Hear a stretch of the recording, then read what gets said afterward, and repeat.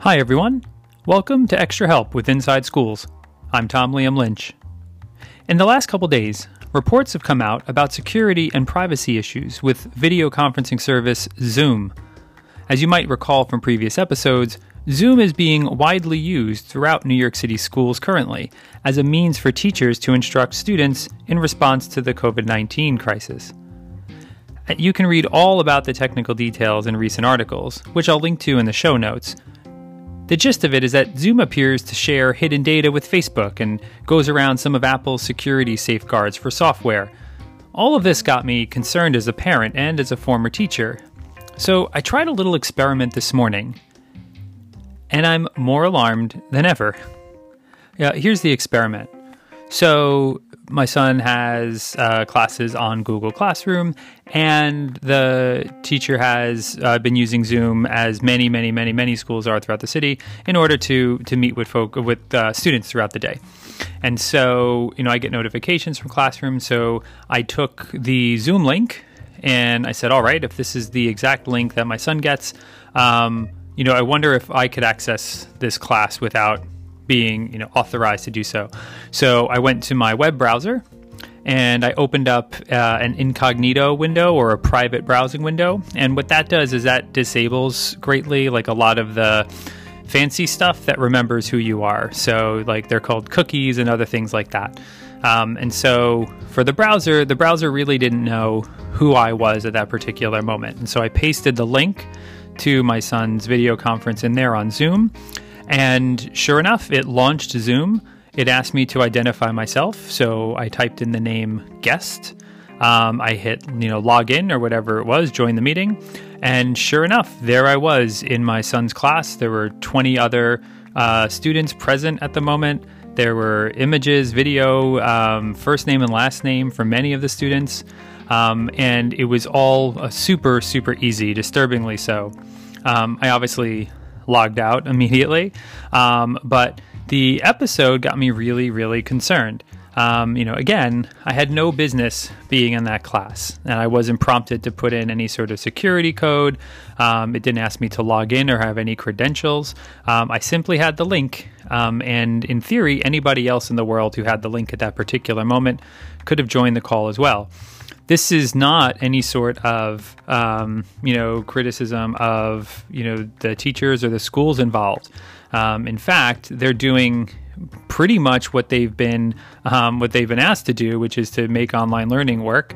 And Zoom has been presented as a tool for doing so. However, what it does also show is that there's some real concerns here. So let me back up for a moment. Some of what you might have seen in headlines recently has to do with something they call Zoom bombing, which is where, in the middle of a Zoom meeting with lots of folks on it, someone who's not invited to the meeting will show up, and they can do all sorts of things. Most notably, they can present their screen, which might have something offensive on it, or they can present like a whiteboard kind of thing and they can write words. There's all sorts of things that can be done. And if the person who's running the meeting isn't anticipating that or doesn't know how to respond to it or hasn't put certain checks in place to prevent it, then everyone is sort of forced to witness and experience whatever it is that this Zoom bomber is choosing to do at that moment. There's, the fact that you can actually see students' faces. These are minors, remember, minors' faces, and in many cases their names. If you wanted to hang out, you could listen and learn more about them. If the spirit moved you, I guess.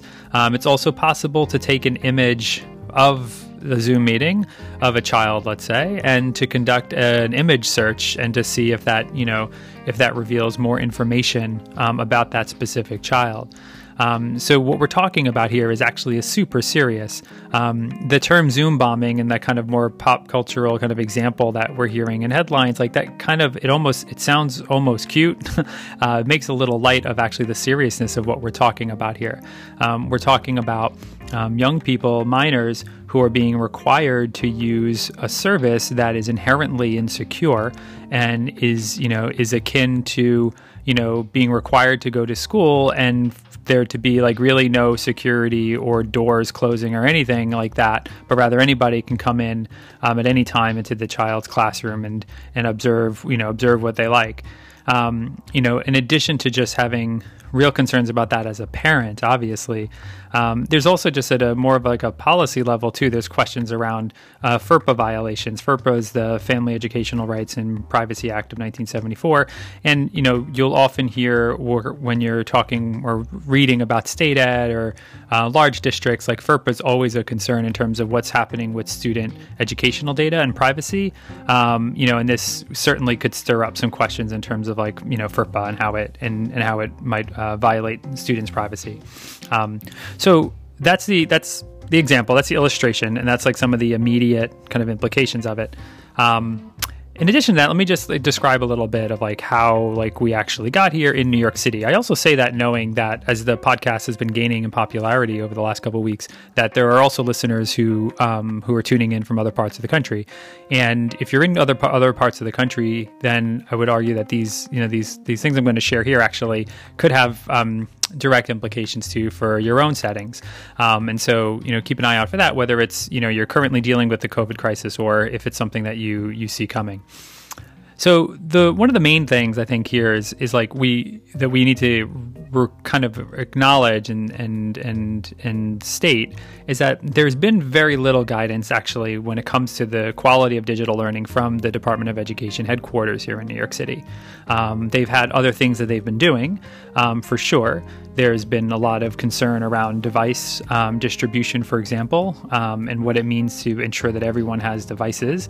There's also been some focus initially placed on ensuring that during COVID-19 that there's meal distributions for families throughout the city, students in particular, and also the establishment of regional enrichment centers where the children of like first responders and other essential personnel they can drop off their kids and they can be taken care of. So all of that's really important.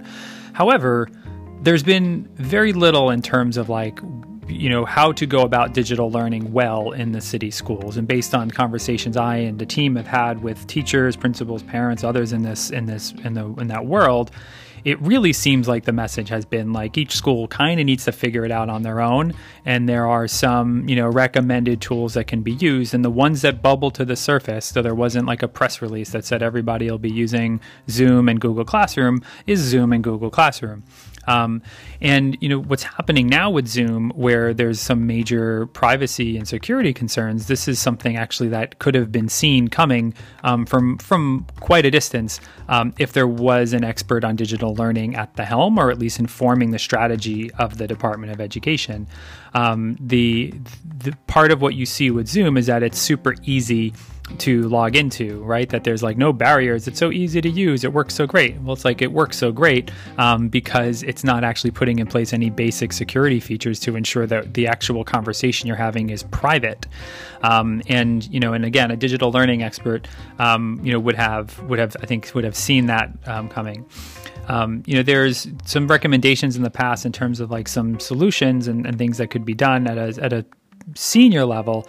There really does need to be some sort of senior official. I argued for a deputy chancellor of digital learning should be instated really immediately to help ensure not just that that there's some semblance of something resembling learning and teaching going on, but really provide some instructional leadership and ensure that teachers, parents, students have the resources they need to learn well online, and not just to do the sort of the bare minimum. And I think that's something that could still that the Department of Education has yet to act on, and I hope that it's something they're seriously considering. But what do we do as parents, right? So right now, if you're a parent or if you're a teacher too, like what do you do in this moment where, there's all of this concern around Zoom and, but you've been using it or you've seen your child using it and it really works really well. So what kind of sense do you make out of that? Well, there are a few things that I would suggest that you could do. So number one, if you're a school leader or a teacher, like your school really should be switching to Google Meet or to Microsoft Teams or something comparable. Both with Google Meet, for example, it's part, usually for schools, it's part of something broader called the Google Apps for Education. And Google Apps for Education requires that users would sign in before using any of their services. So if you're using Google Classroom, you have Google Apps for Education, in which case you should be using Google Meet because it's going to require that students are logged in, and that reduces dramatically the possibility that anybody who's not supposed to be there is going to be able to be there at a meeting, at a video conference. Similar, and that's very similar with Microsoft Teams. The New York City Department of Ed uses Microsoft greatly, and so I believe that's one of the other main platforms that's been made available to schools. Whatever service you're using, you should take a link to a meeting, let's say, that you want to use with your students, and you should put it into an incognito browser, and you should see whether or not you can access the meeting when it's live without having to log in. That's like the main test. That's all it is, really, and you shouldn't be able to. And then just taking that one step, you're going to ensure that students have a bit more of a private kind of learning experience to which they're entitled. I would also add to that if you are also considering like other kinds of models that might not rely so heavily on Zoom, or if you've tried doing some of these, if you've tried using, other services like Google Meet before, and it wasn't as smooth or slick as Zoom, I would also encourage you to keep that like kind of in its place, because at the end of the day, like Zoom, it's so convenient because it's like just disregarding basic privacy features. In addition, it might take some additional support to help everyone get comfortable on something like Google Meet or Microsoft Teams. But the fact is, like, at least it's more secure, and at least everyone can feel a bit more comfortable in terms of like the privacy of students, of minors, remember, who are participating.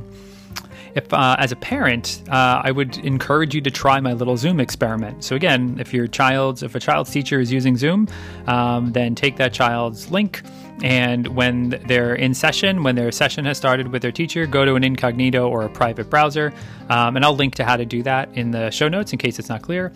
Paste the link, click on it, see if it lets you into Zoom. If it asks you for your name, I just put guest, because I didn't want, if students were to see it for a split second, I didn't want them to be freaked out that there was someone they didn't know per se. The guest is a little more or less alarming, and see if it works for you too. That'll give you a sense of the security levels on your school's Zoom account.